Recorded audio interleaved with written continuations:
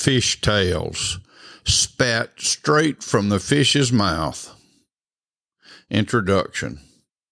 Hey, I'm Jonah, and I just had the most nauseating experience. I spent 3 days and 3 nights, truth is it was so dark I couldn't tell which was which, tangled in seaweed with acid splashing all over me, deep in the belly of a big old fish. Even though you and I have never met, I strongly suggest to you, if God wants you to go to Nineveh or wherever, just go on and get it over with. I assure you the alternative is most unpleasant.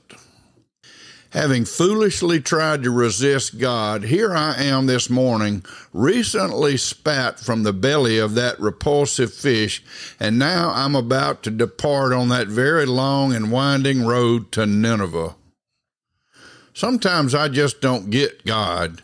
You know what I mean? Surely he knows what an awful bunch those Ninevites are, but he wants to save them anyway. I know God is holy, but what is he thinking? Oh well, I might as well get cracking. I have about 40 long, hot days ahead of me walking to Nineveh. Wow, Nineveh is some big city. I just got here, but this place is huge. Anyway, you'll never guess what happened on the way here. I tell you that, but wait, I'm getting way ahead of myself. That is the story I want to tell you. If you will, put on your best sandals and come with me to Nineveh. Get ready, because it's a long walk from this beach on the Mediterranean to Nineveh. Chapter 1. 3 days and nights swimming around in the belly of a fish. I have blisters all over me from the acid in the stomach of that monster. Ichtologist I am not, but his old stomach must have been full of acid that burned me so bad. I must be a sight. Every person I meet turns their head and runs away. I'd probably run too if my feet weren't so sore. You know, in spite of all that, I appreciate that old stinking fish. I would have drowned for sure if he hadn't swallowed me up like he did. Then that slimy rascal spit me right onto the beach at Tyre. As if I hadn't had enough of fish, the people I encountered along the waterfront kept throwing fish at me. I don't think they intended kindness, but at least I have plenty to eat. In fact, I just took a couple of days to smoke the whole kit and caboodle of those fish so I'd have plenty of food on my trip to Nineveh. It's a sure bet no one's going to invite me into their home the way I look and smell. My fish all smoked, a satchel of dates gathered, off I go to that city God is calling me to. I have some mountains to cross, but I thank God the road here is not too steep as I work my way north along the Mediterranean Sea. The breeze is blowing in off the water, and it helps me not to think of the hated Ninevites. I'm just living in the moment, trying not to think of what's ahead. It's getting on towards dusk, and the road has gotten steeper and more narrow and winding. My sandals are rubbing on the blisters on my feet from that old fish. Woo-wee! They are some more painful. Here is a stand of ancient olive trees, perfect place for me to bed down for the night. Chapter 2. My eyes opened in the pain of all those blisters. It was like I was on fire. I have heard people say the 3rd day is the worst, but I'm finding that doesn't apply to acid burns and seaweed whiplash from the belly of a fish. I'm taking my sandals off and walking barefooted. I thank God that the bottom of my feet were spared. I guess I must have been standing on something that big old fish's belly kept the bottom of my feet from getting burned. I thank God for small blessings. Leaving the coastline, I'm headed up into the mountains just east of the Mediterranean, slowly making my way towards Hamath. Just after daylight this morning, I realized there was an old well near the olive grove where I took my rest last night. I met a woman there. She drew a bucket of water for me, and she said it's about a 10-day walk to Hamath. She gave me fair warning the way is narrow and steep through the Lebanese mountains. Glad I am that I can cross down here on the southern part of the mountains. North of me there is snow on the highest peaks. Thankfully, it's not like that where I am. Sitting high in the mountains, surrounded by cedars, I'm gazing out across the beautiful sea. The color is blue. I can't even describe the beauty of the water. I also can't forget that big old fish swimming in that water. Good to have something to take my mind off the pain of walking and the pain of having to try to help those devilish Ninevites. Stopping in those cedars, I set a snare for some lunch. The more I think of where I've been, the less desirable these old smoked fish have become. I caught a dove in my snare and roasted him in some coals from a hot fire of dried thorn bushes. I sat there enjoying the berries I stopped and picked earlier. All in all, God is sure good. Early the next morning, the cooler mountain air seemed to soothe my burns and blisters.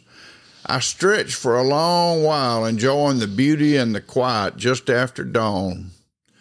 Wishing I had some tea, instead I drank some suspect water out of a nearby rock crevice to wash down the cold smoked fish I had for breakfast. After several days of walking in these mountains, I find myself beginning the descent down the mountains to the narrow valley that runs between those coast mountains and that next line of mountains over. I was really glad to see this valley. The walking would be much less strenuous. The sun was up over the mountains to my east, and so it was steadily beaming down on me as I slowly made my way downward into the valley. I stopped for a long time to watch some sheep jumping and playing along the steep mountainside.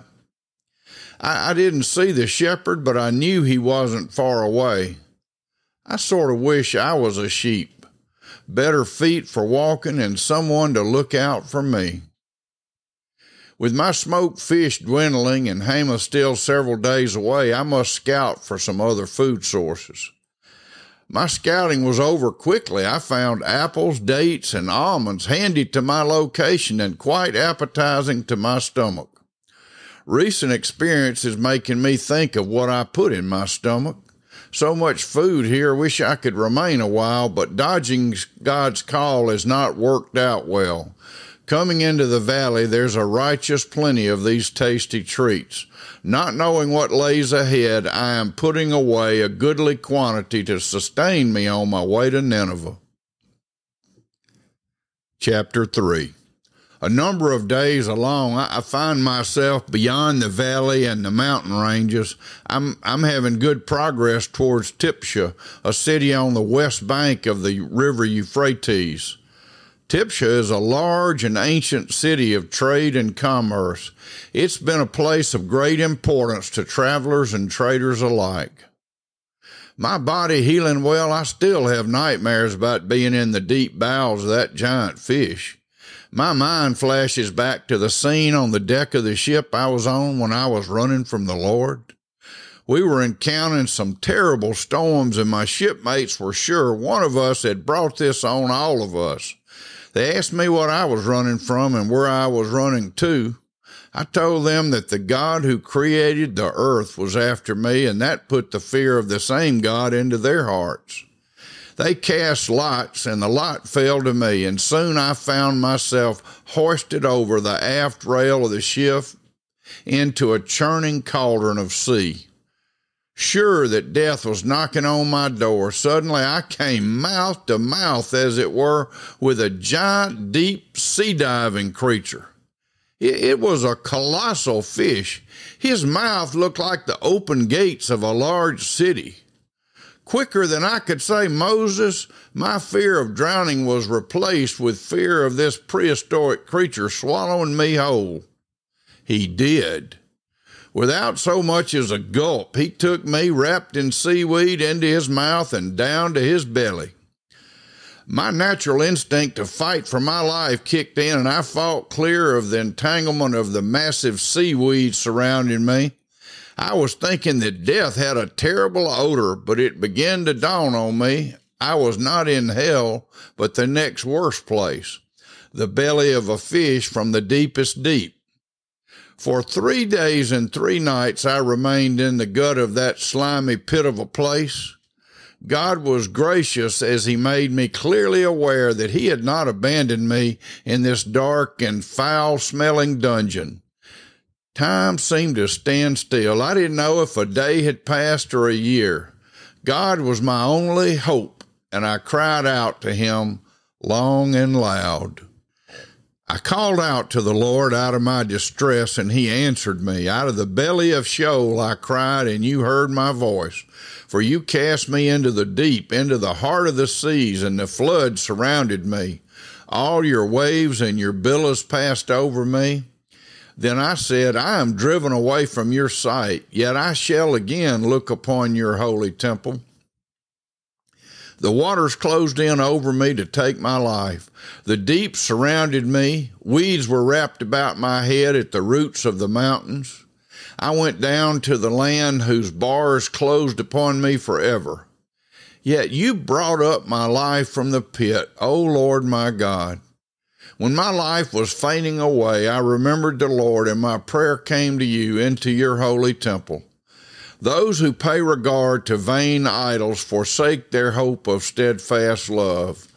But I, with the voice of thanksgiving, will sacrifice to you what I have vowed I will pay.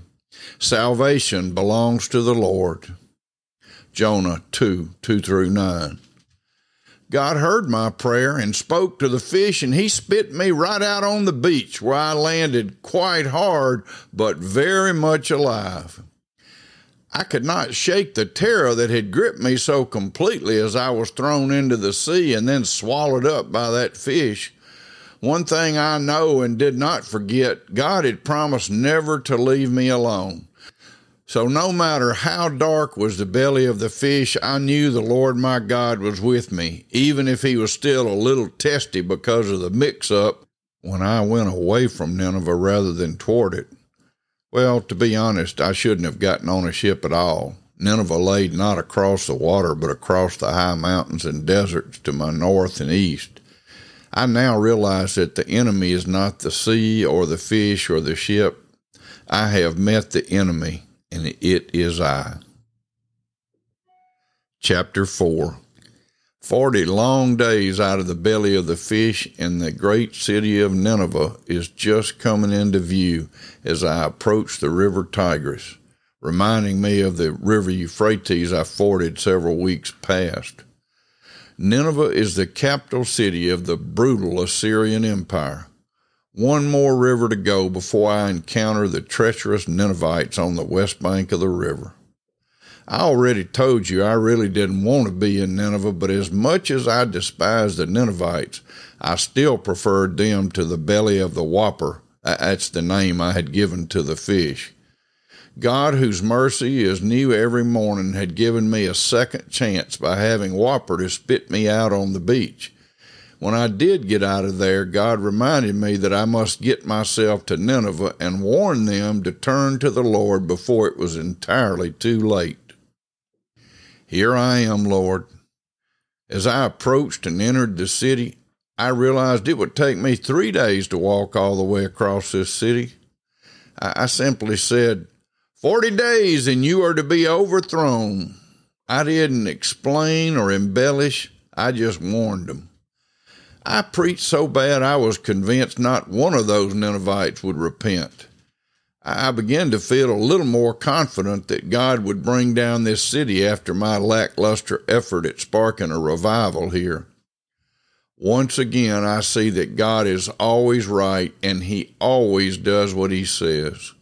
The pitiful preaching I had done could not stymie the move of God through his word, even a word so poorly spoken.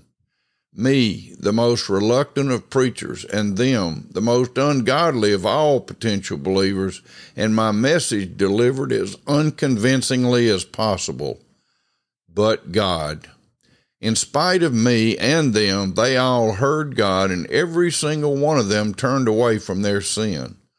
What a revolting development. I, Jonah, hater of the Assyrians in Nineveh, am God's instrument to save the ill-natured Assyrians. Chapter 5. Can you believe it? One day into this large city, and men and women and boys and girls are falling down before the Lord. Repentance swept through that part of the city. In spite of all the obstacles, they quickly were convinced their desperate need for God. I was talking, but the people had to be hearing directly from the Lord. They believed. They repented and tore their clothes and put on sackcloth and dumped ashes on their own heads in sorrow over their sin. The prophets who taught me always told me to never count God out, because he could and would do so much more than I could even imagine. God did it. The people were falling on their faces, turning their hearts toward the one true God as they humbled themselves before him. They believed God, and he counted it as righteousness to them. Can you believe this? Not only did the people begin to turn to God, the king, the ringleader center of the whole bunch, ordered a fast by all the people. Not only did the king require a fast, he also required a spirit of repentance from the entire city. I had been so sure I could foil this revival by running away. That didn't work. I set my hopes next on preaching so poorly that no one would even take notice of me, but they did, and I want to tell you, I was some kind of mad. Chapter 6. I will tell you just how mad I am. I was exceedingly displeased, and I declared right then to God, God, isn't this the very reason I tried to run away? Isn't this the exact scenario I knew would happen? You are such a great God, and you are so loving and so merciful that you would forgive these Assyrians and they would turn their hearts to you. God, you are so merciful, so incredibly gracious. Did I not warn you about this? These people might repent and be forgiven. I think I could just crawl under a bush and die. Just then I did exactly that. Looking up to heaven, I just said, Lord, just let me die. I hate these Assyrians so badly that their repentance and belief and salvation makes me just want to quit living. I do not want to live another moment, and here I am in this city listening to them whine and moan their repentance before you. I got to get out of here. I did. I headed right out into the mountains, and finding a spot on the side of a rocky outcropping, I sat down and begged God to just let me die. My worst expectations had come to pass. Those mean-spirited old Ninevites, they had repented and come to the Lord. I sat there in the scorching heat of the day, and all of a sudden the Lord caused a soothing shade to arise from the dirt in the form of a great shade vine protecting me from the scorching rays of the sun. In spite of my anger, I said, "Thank you, Lord, for your mercy to me." Conclusion. The sun rose the next morning, and suddenly a worm appeared and began to eat my shade vine. I cried out to God and said, Lord, just let me die here. I can't stand it no more. Here's what the Lord said to me. Do you do well to be angry for the plant? And I said, yes, I do well to be angry enough to die. And the Lord said to me, you pity the plant for which you did not labor, nor did you make it grow, which came into being in the night and perished in a night. And should I not pity Nineveh, that great city, in which there are more than 120,000 persons who don't even know their right hand from their left hand, and so much cattle? Jonah 4, 9 through 11. Does Jonah remind you of anyone, like maybe the older brother in the parable of the prodigal son, Luke chapter 15? The older brother didn't miss a chance to judge the younger brother for his faults and failures, but he completely forgot how gracious the Lord had been with him. Jonah, too, had sadly forgotten the fact that God called him. He forgot that even though God called him and he knew he should be rejoicing, he did just the opposite. Jonah went right down to Joppa and got on that ship headed in the opposite direction. Then Jonah, thrown over the back of the ship into the churning seas. Instead of drowning, he was taken up in the belly of a great fish God had appointed to save Jonah. 3 days and nights later, God had the Leviathan spit Jonah out on the bank and set him on his way to Nineveh. Yet Jonah was resentful. Do we see a lesson in this great story of God's grace and mercy and love? Lord, help me. Help us all to look to you and know that your will and your ways are always perfect, and all we need to do is to trust you and obey you and wait to see the great things you will do, to know there is nowhere we can run that you are not there. Psalm 139. O Lord, you have searched me and known me. You know when I sit down and when I rise up. You discern my thoughts from afar. You search out my path and my lying down, and are acquainted with all my ways.